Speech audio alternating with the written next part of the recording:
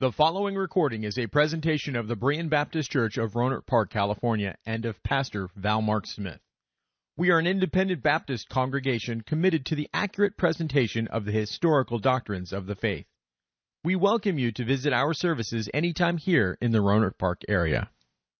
If you have your Bibles then, let's please open them to the 4th chapter of Paul's letter to the Ephesian church. And today I want to return to the theme of last week's message. Our subject was the unity of believers. And I want to come back to this again today to drill down a little further on this vitally important subject that is good for the well-being of God's people. The 2nd chapter of Ephesians was our subject last week. And there we observed how Paul speaks of both Jews and Gentiles who are brought into the covenant of grace, and the divisions between these two groups are broken down as we are reconciled to God through the cross. That is the beginning point of our unity. And I want to preach on this again because of the terrible misunderstanding of many who believe that unity among Christians is paramount, no matter how much we must sacrifice to make it happen. But the truth is that not all Christians teach what they should. Their doctrines are not good for the cause of Christ, for the gospel of Christ. There is no doubt that the Scriptures teach unity, but they also teach that we must separate from those whose attitudes and teachings on essential doctrines are not according to the truth of Scripture.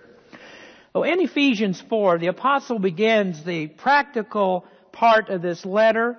The first part was filled with good and sometimes difficult doctrine. And now in chapter 4, he begins applications of his teachings. Now in verse number 1, in this 4th chapter, he writes, I, therefore, the prisoner of the Lord, beseech you that ye walk worthy of the vocation wherewith ye are called. Now, in this verse, we notice one of Paul's often used phrases, that is to walk worthy. And he used that phrase to refer to the believer's life.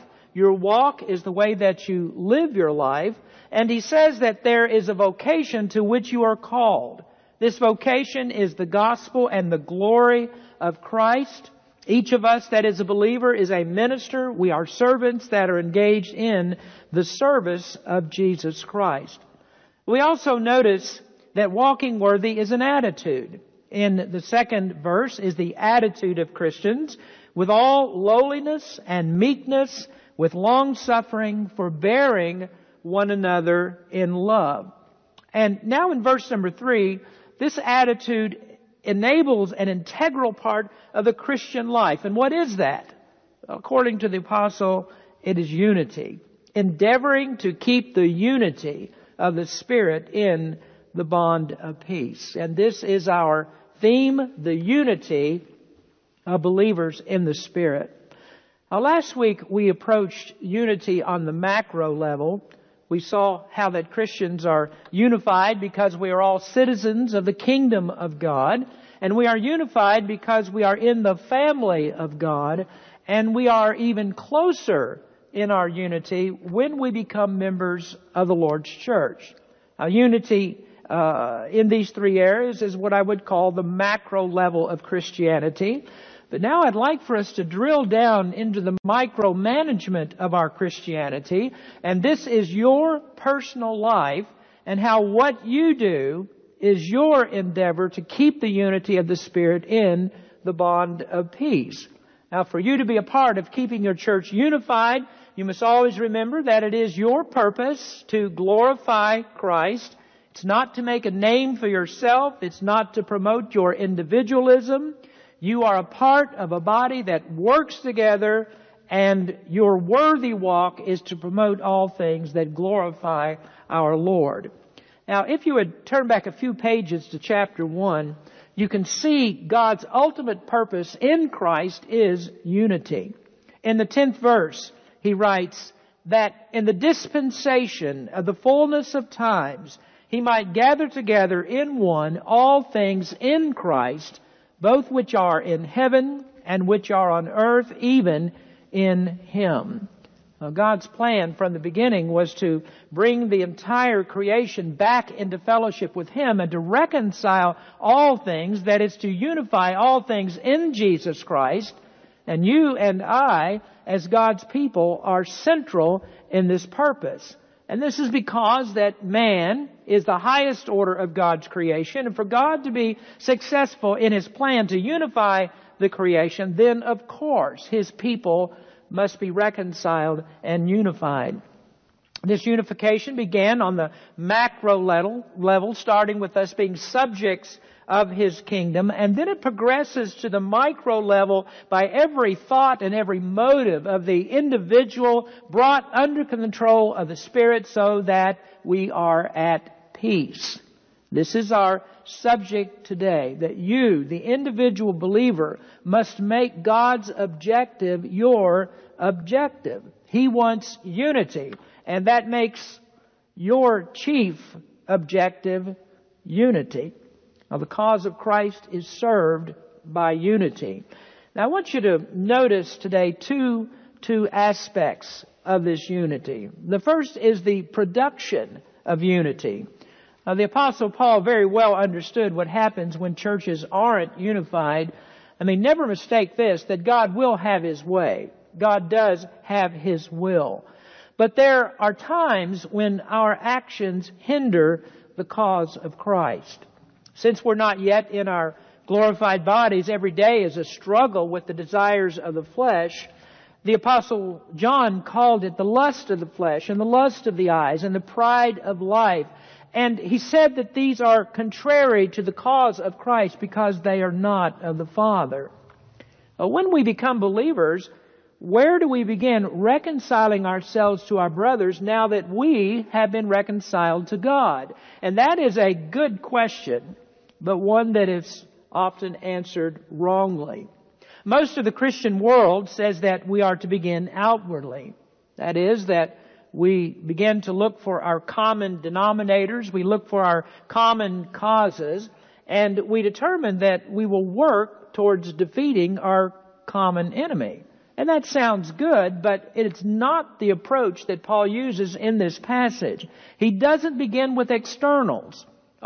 He will come to externals. And certainly there is a common cause that all Christians are a part of. But rather than starting with the externals, Paul wants you to examine where you are, who you are, examine your faith and your attitude, and there must be a change in you before you can ever hope to affect a change in this world. What is Paul's approach? He begins with internal unity. Unity begins on the inside and then works its way to the outside. And so you must first be aligned on the inside, to be aligned with the Holy Spirit who lives in you, the one that you are intricately connected with, so that your movements and the Holy Spirit's movements are one and the same. And this is Paul's method, as we will note in just a few minutes as we examine verse number 2. So Paul starts with you. What are you? How are you changed? How is your attitude the attitude of Christ? And that is not the usual method of Christian cooperation. There is little self-examination that happens among those who want to be unified with others. They're ruled by the external. They're ruled by the common cause rather than being sure that the Holy Spirit rules their thoughts and attitudes in their causes. The spirit of ecumenicism is too often not the Holy Spirit, but the hope that if we focus on ways that we are like externally, then eventually they will work their way internally. Ecumenicism says, and if you don't understand that term, it simply means cooperation among Christians. Ecumenicism says, well, we see that you have a steeple on your church and we have a steeple on our church, so we must be alike. You have a service on Sunday and we have a service on Sunday, and so we are alike. You say that you are serving Christ, that you are preaching Christ, and we say that we are too. And so therefore we must be alike. Well, my thoughts today are primarily about the internal workings of the church within this body of Christians that meets in this location. But I must also mention that on the church level, with those who want to unite, the basis can't be externals that we assume are the same. They must be internals that we know are the same, and these internals are found solely in the Word of God. Now, what I've just told you is an overview of the explanation of the next observation. The internals of the church are its doctrine. For you and me to walk together, we must have doctrinal unity.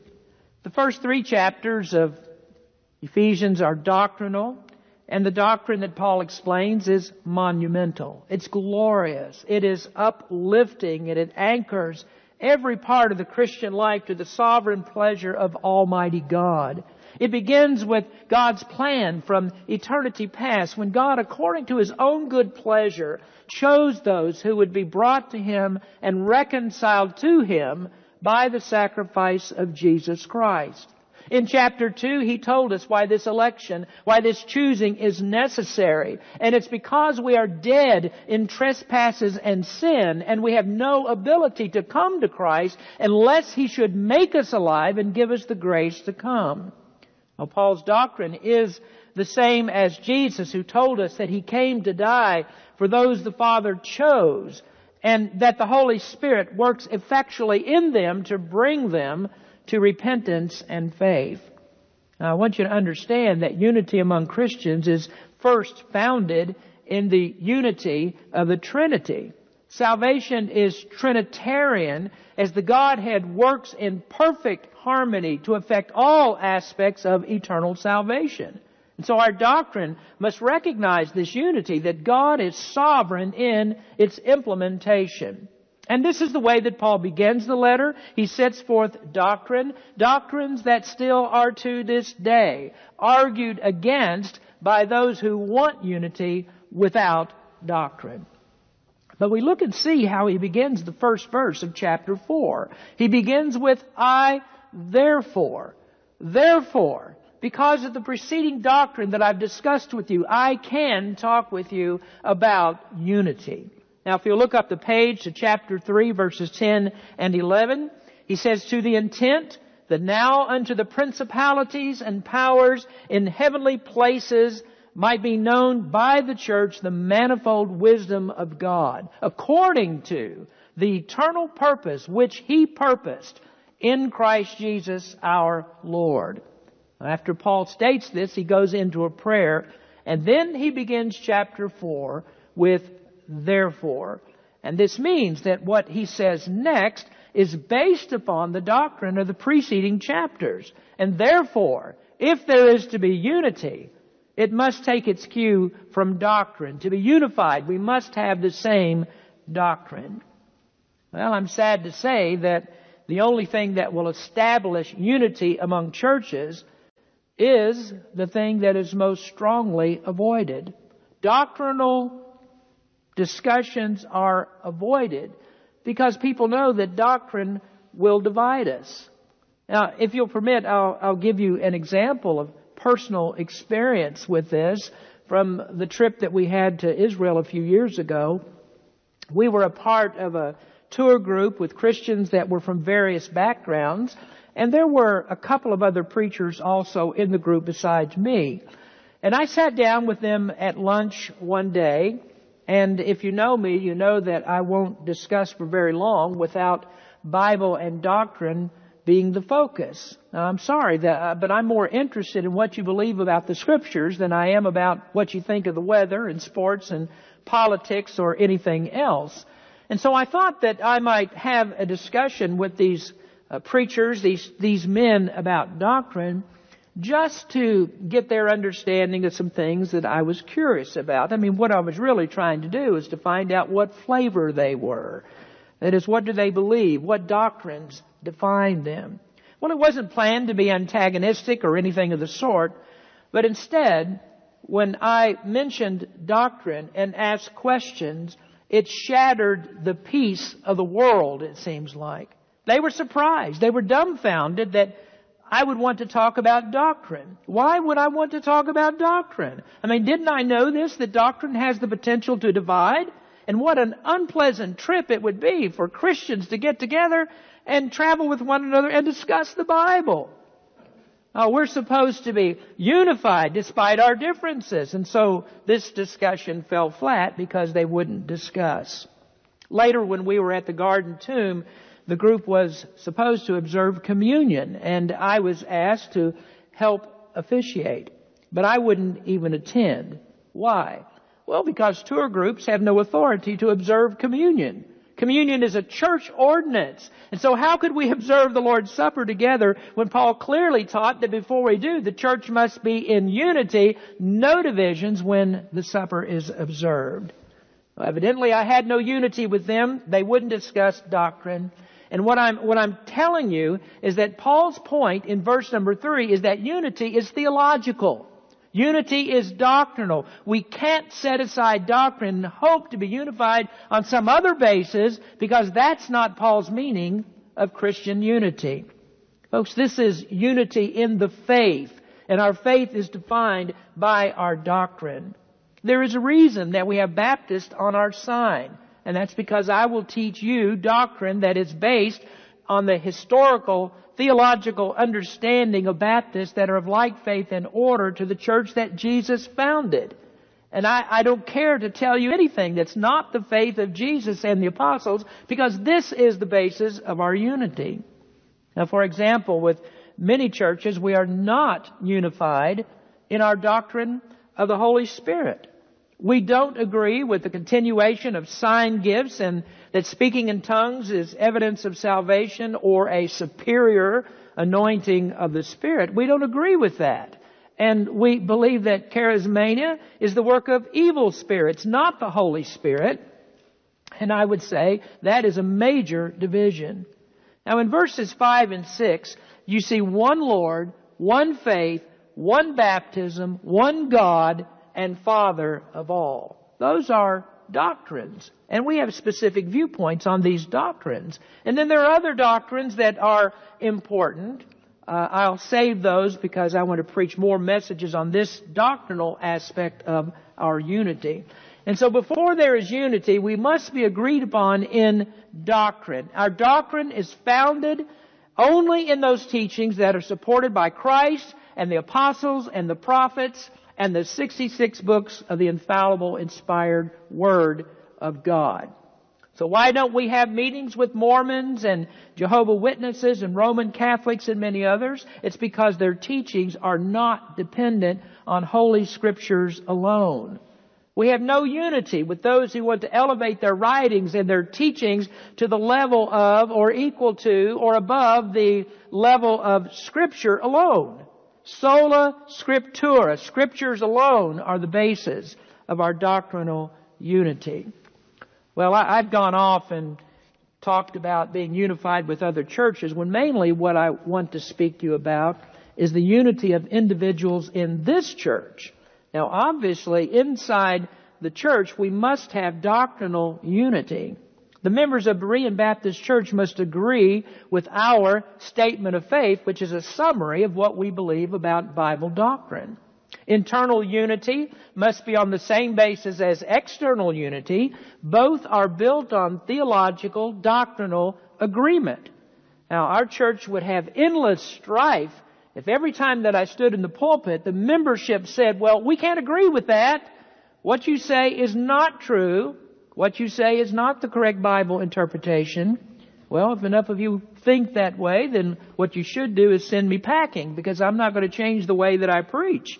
We'll never be happy with each other and stand together and be unified unless we stand on the same doctrines of God's Word, the same standards.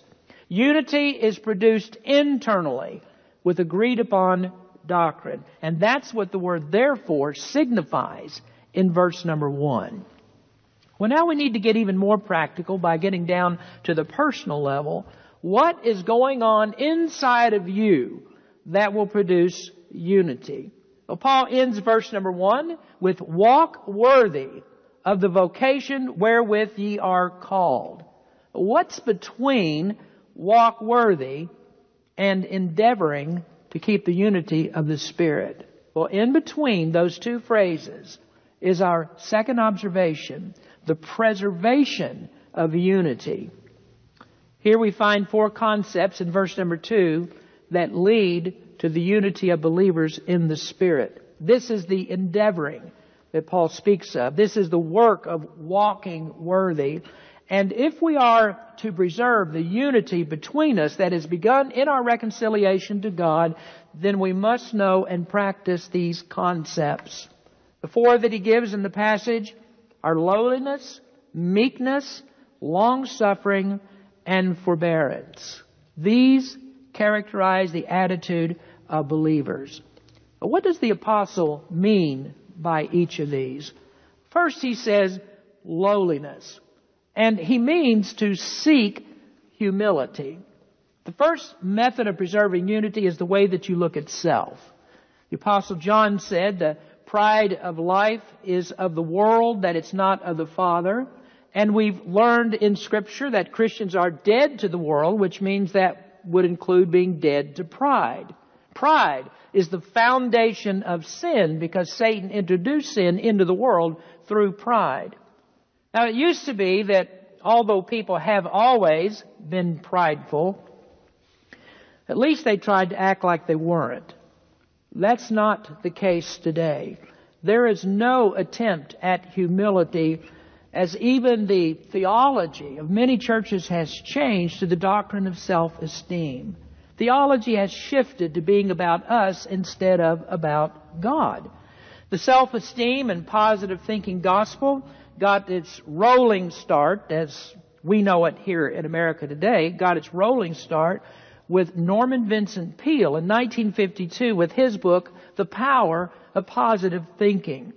That idea was continued and popularized even more by Robert Schuller, who taught that the gospel itself is not God-centered, but man-centered. The most popular preaching today is the self-esteem gospel that produced the ministry of biblically ignorant ministers like Joel Osteen and those that are imitators of him. Now, what I want to say next is not a political statement. This is a theological assessment of how positive thinking and self-esteem influences people against the gospel and the teachings of the New Testament. Is it any wonder that when Donald Trump was asked about repentance from sin, that he said he had nothing to repent of? How did he reach the conclusion that there is nothing wrong with his life when the Bible teaches, and Paul said, that God commands all people everywhere to repent? How could he say that he didn't need to repent? Well, is it any coincidence that he grew up attending Norman Vincent Peale's church in Manhattan and he was married there? This is the doctrine that was the doctrine of his home as he grew up. His father was a follower of Norman Vincent Peale. And the power of positive thinking and self-esteem has made Donald Trump an unrelenting narcissist. And the sad thing of it is he has a worldwide stage to display his pride. Pride will not let you repent because you refuse to admit sin. Now, as I said, that's not a political statement. You can make your own assessment about how that relates to the ability to govern. And it's certainly not an endorsement of the other party. Now, I agree with Albert Mohler of the Southern Baptist Seminary in Louisville, who said that he would vote for Donald Trump only because voting for the other side was unthinkable. A party platform that denies God and exalts the sins of Romans 1 is unthinkable. It's unfathomable that a Christian could vote for that. Well, you might not see this, but in the analysis of Ephesians chapter 2, there is the destruction of pride in verses 8 and 9. For by grace are you saved through faith, and that not of yourselves, it is the gift of God, not of works, lest any man should boast. Paul says you can't have any part of your salvation. You can't do anything to work for it because your work would be the cause for boasting. Any human intervention involves personal achievement, and that leaves room for pride. So even your faith, the Bible teaches, even your faith must come from God. So it's prideful to say, I am saved because I decided to accept Christ. No, you are saved because God decided to accept the sacrifice of Christ for you. And the basis of your acceptance is not the decision that you made, but because Christ gave His life in sacrifice to redeem you, and God accepts you based on what He did, not on what you do. And Paul's statement in Ephesians 2:9 is perfectly consistent with his comment in chapter 1, verses 4 and 5, that we were chosen and predestined to the adoption of children according to the good pleasure of God's will. And that is the only way that salvation can work, because it's the only way that destroys human pride. And so every born-again believer must exclude boasting of self and humble himself under the mighty hand of God. As Peter wrote, God will exalt us in due time. And when we try to start that process of exaltation by ourselves, it will cause conflict in the church. The church rejects individualism. It rejects pride, because we're never to settle on self-interest above the interest of others. Pride produces competition.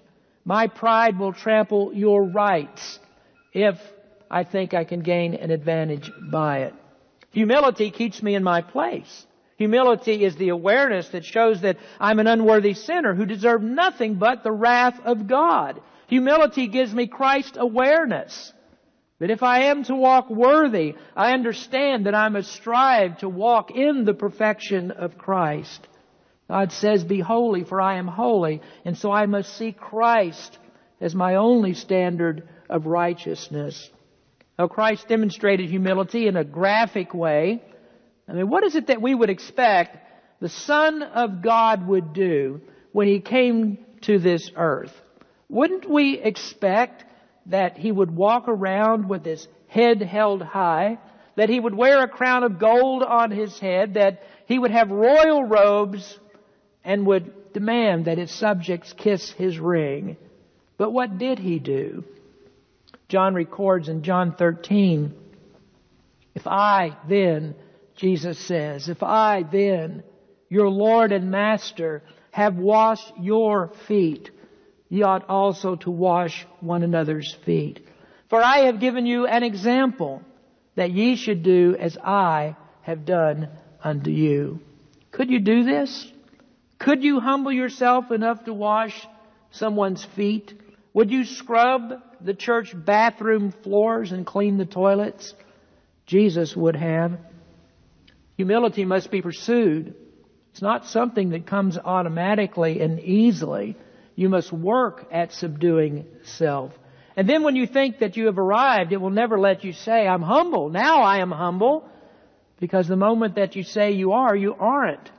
When you reach this level of humility, the best that you will ever say is, I am an unprofitable servant. Now, Paul stated this concept another way in Philippians chapter 2, and he used this same word, lowliness.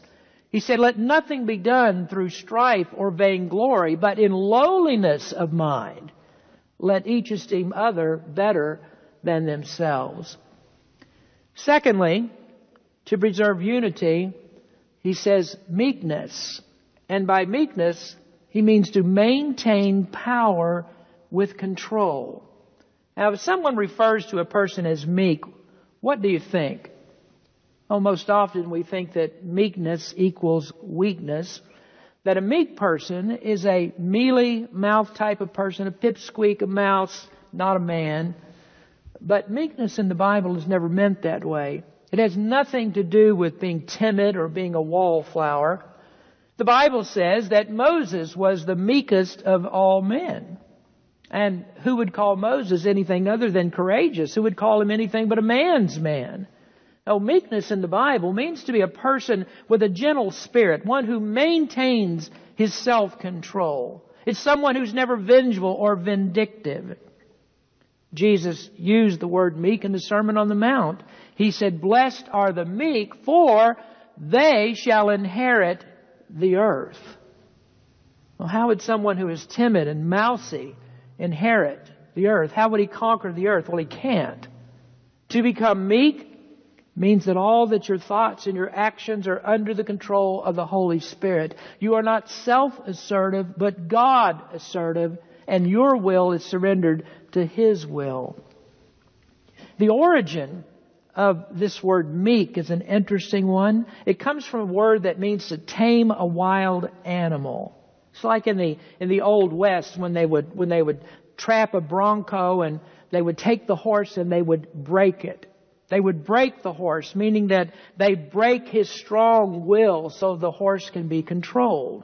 Now, the horse is as physically strong as he ever was. It's just that his spirit and his energy is channeled in a different direction. And this is what Paul means. Our will must be broken.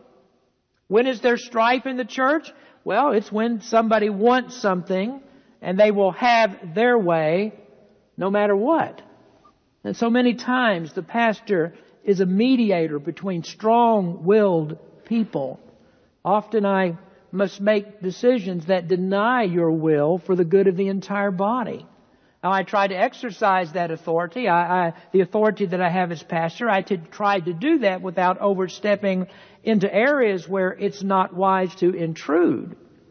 Well, let me give you an example of meekness under control. Jesus had power under control. When the soldiers came to arrest Him in the Garden of Gethsemane, Peter thought that it was best to defend Jesus. So he took out his sword and he cut off a man's ear. Peter thought that was the right thing to do. Jesus said in Matthew 26:53, "Thinkest thou that I cannot now pray to my Father, and He shall presently give me more than 12 legions of angels?" One angel is certainly enough, or more than enough. Jesus said, I can get 12 legions of angels. Jesus had the power to end His arrest with a snap of His fingers. But what was the greater good? The greater good was the cross. Oh, He would be delivered from death, but that deliverance would come through His resurrection, not the prevention of the cross. And that's because if there was no cross, there would be no salvation. Jesus had the power, but the power that He possessed was subject to the Father's will. And so He restrained His power. Well, here's a worthy distinction that we need to observe. A person who is meek is not timid and even might display anger. Godly people can become angry. But when they're angry, it should be because there is an offense against God, not because there is an offense against them personally. Now, if you criticize me, that's okay. But if you do it to damage the church and its ministry, then I have a right to be angry. But in my anger, I'd better not leave blood splattered on everybody. Oh, I must be controlled in my response. Jesus became angry. He purged the temple of the money changers. His anger was righteous, and it didn't cause physical harm to anyone. It wasn't the time to throw all of those people into hell, which He could have done. Oh, Jesus was never out of control. He was a model of self-control. Now we move on to the next word in verse number 2. This is the word long-suffering, and this means patiently endure. Patience is perhaps the hardest of all Christian virtues because there's only one way to get it. Patience comes through suffering. The Bible students are painfully aware of this next scripture, Romans 5:3. And not only so, but we glory in tribulations also, knowing that tribulation worketh patience. Whenever I think of patience, maybe we would turn to Job, who was a model of patience. But one person that I think of with patience is Noah. Noah building the ark in the middle of dry ground. Nobody had seen rain before. I'm sure nobody had seen a boat like Noah was building. Nobody had seen a flood before, because without rain or some cataclysmic event, how would you have a flood? I suspect there'd never been an earthquake until the fountains of the deep were broken up. But Noah was out there day after day for 120 years building the ark. And I know that God could have shortened the time that it took to build it. He could have enabled Noah to finish building the ark in 10 years, maybe in 5 years, or less if he wanted. But Noah stayed out there for 120 years, and every day there were people that came by, and they laughed and they pointed and they said, "What a fool you are, Noah." But he kept on. And when the flood came, I believe that Noah by then was ready to rest and to spend time in the ark. But you know something? We don't often mention this, but after Noah locked the animals in the ark, it was still 7 days before the rain started.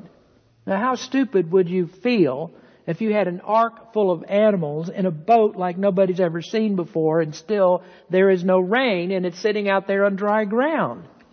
Well, if 120 years building the ark had taught Noah anything, it was that he could endure 7 more days of ridicule. You see, his patience was built by 120 years of suffering ridicule.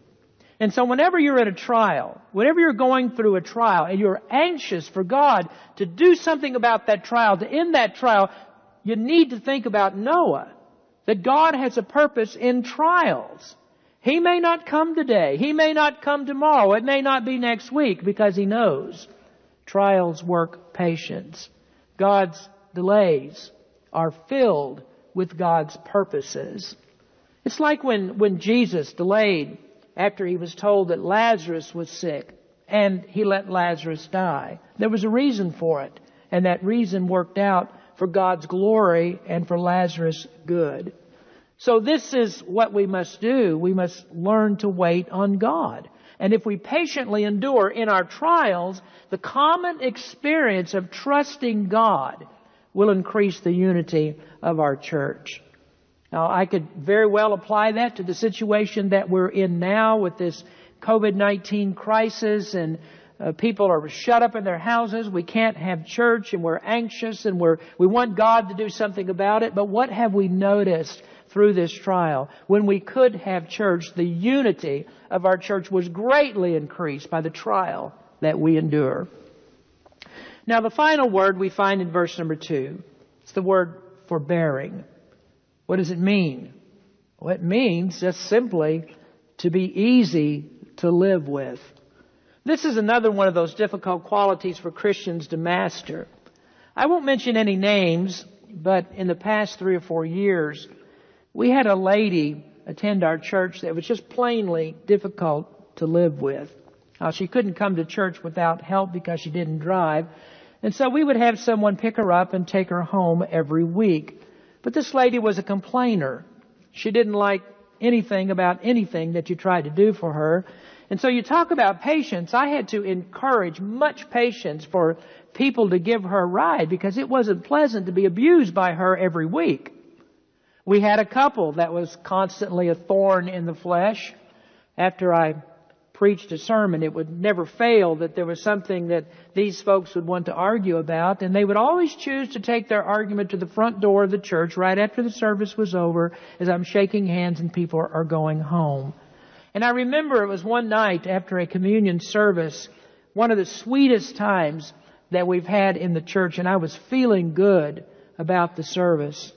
This gentleman came to the door, and afterwards, there standing at the door, he started in on me, wanted to argue. He didn't like something that I said during the service. That was before the communion service took place, but he didn't like something I said. And so he started in on me with one of these arguments, and it was all I could do to keep from hitting him over the head with a chair. Some people are hard to live with, and they make everybody around them miserable. They complain, and they want everybody to hear their complaint. Do you understand? This is the way that some people are built. I mean, no matter what you try to do for them and try to help them, they will abuse you.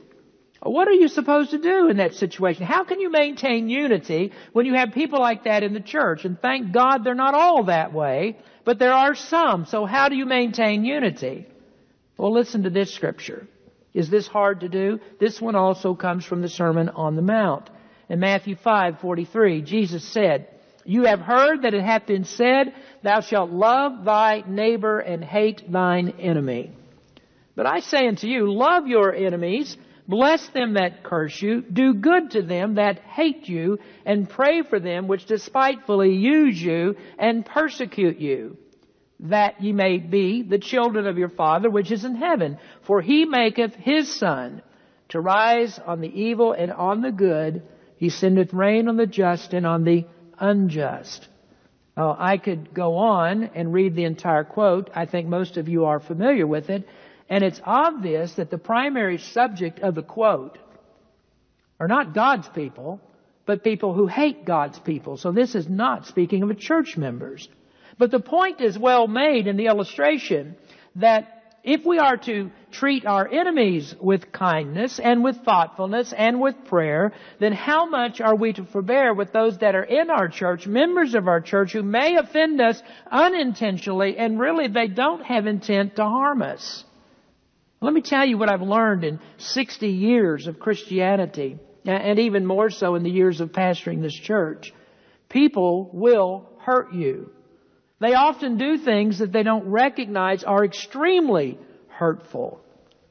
Sometimes, unfortunately, it may be purposeful. Some people will try to get under your skin. They do try to get under mine, I think. I couldn't survive being the pastor if I let those offenses stick in me and give me a bitter spirit. And so I choose to let those things go and assume that there was no harm intended.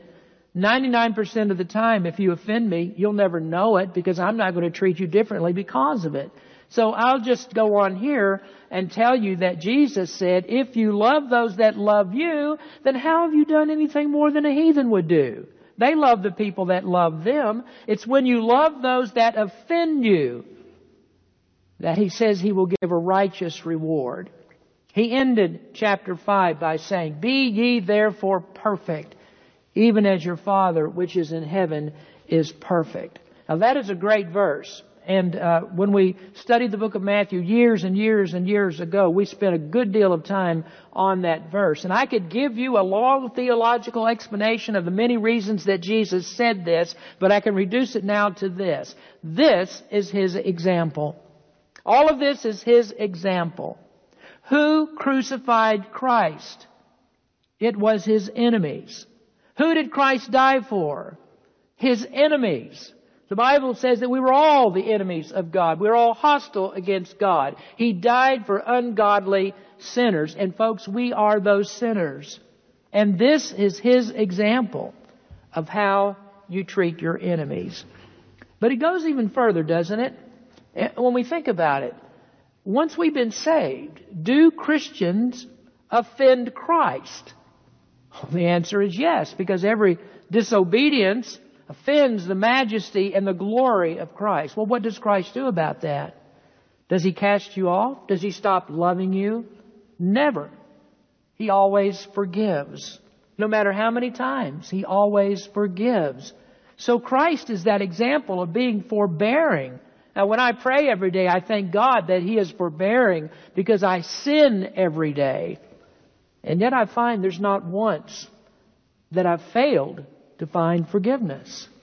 And this is the reason that I've learned not to be offended by church members and retaliate against them. Christ would not. Christ would not. And He doesn't treat me as I so often treat Him. Now, if every church member's offense against another was treated in this way, what do you think that it would do for our unity? Would we have fights? Would there be divisions among us? Would there be bitterness among us? No. It preserves unity. Paul wrote, or rather Peter, in 1 Peter 4:8, and above all things have fervent charity, fervent love among yourselves, for charity shall cover the multitude of sins. And do you see how Paul in our text pretty much states the same thing about being forbearing in love? And then he says in the 3rd verse, endeavoring to keep the unity of the Spirit in the bond of peace. Unity in the bond of peace. Love covers a multitude of sins. It keeps us at peace with each other. Now consider then what you can do on the individual level to promote unity in the church. It starts on the inside with your attitude. Humility, meekness, patience, forbearance. These are the qualities that we start with for the church to find internal unity. Our Heavenly Father, we thank you for this time that we're able to look into your word today. Lord, there are truths here that we need to take down into our souls. We need to consider very carefully the way that we act towards each other. As we've seen in the Scriptures, God's goal, the Father's goal in Christ, was to unify the creation and bring it back to Himself. And we are that integral connection, the necessary connection as God's highest order of creation. We must be unified. We must be reconciled for the entire creation to benefit. Lord, we pray that you would speak to our people's hearts today. We experience the trials that we've talked about, the problems that we're going through. It's agonizing. Even as I walked into the church building today and come to an empty room, there's discouragement in that. And sitting day after day without the fellowship of God's people, there is much discouragement in it. And we would be tempted to give up. It's a trial. God's people are meant to be together.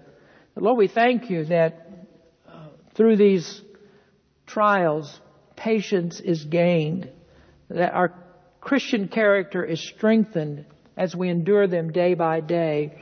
And then when we come together, we see, just as it was a few weeks ago when we ended the first period of closures of churches, that we came together and worked together, and we saw a magnificent spirit among the members of the church as we were finally able to get together to hear the Word of God in the same place. Lord, help us to endure these trials. Build our patience and then bring us back together again. We look forward to it.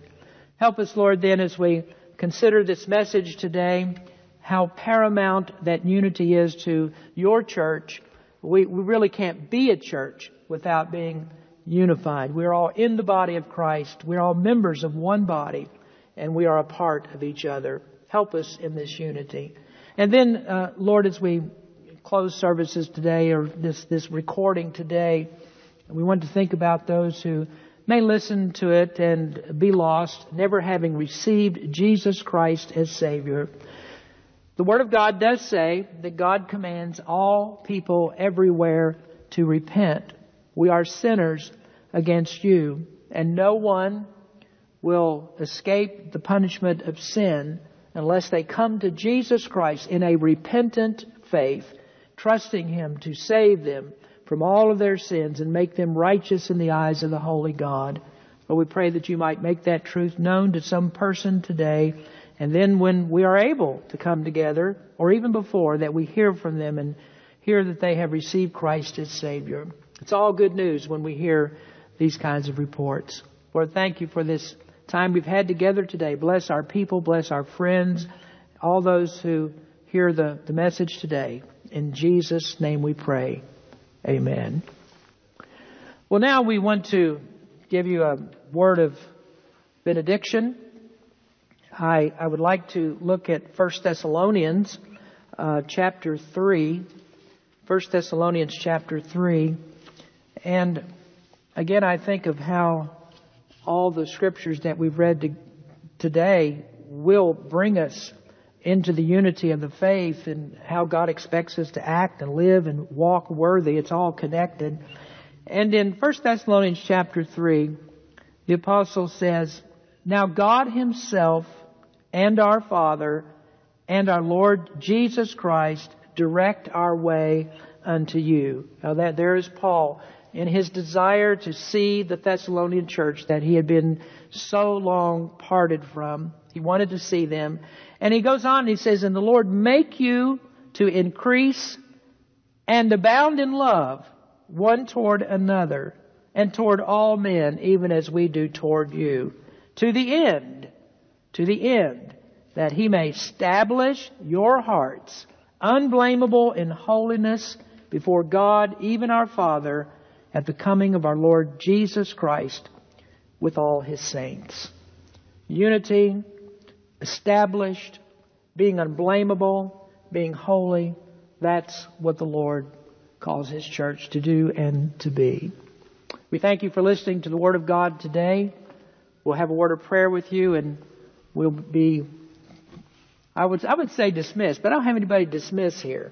So you're dismissed to get up from your couch and go eat breakfast. Heavenly Father, thank you for your many blessings today. Thank you for the Word of God. Thank you for the time we've spent in it. Bless all of our families, and may they have a good day today as they worship you in their own homes. In Jesus' name we pray. Amen. Go with God. Be safe. Thank you for listening to this presentation of the Berean Baptist Church of Rohnert Park, California. If you would like further information about our church, please feel free to call us at area code 707-584-7275 or write to us at Berean Baptist Church, 6298 Country Club Drive, Rohnert Park, California, 94928. Additionally, you may visit us online at www.bbaptist.org.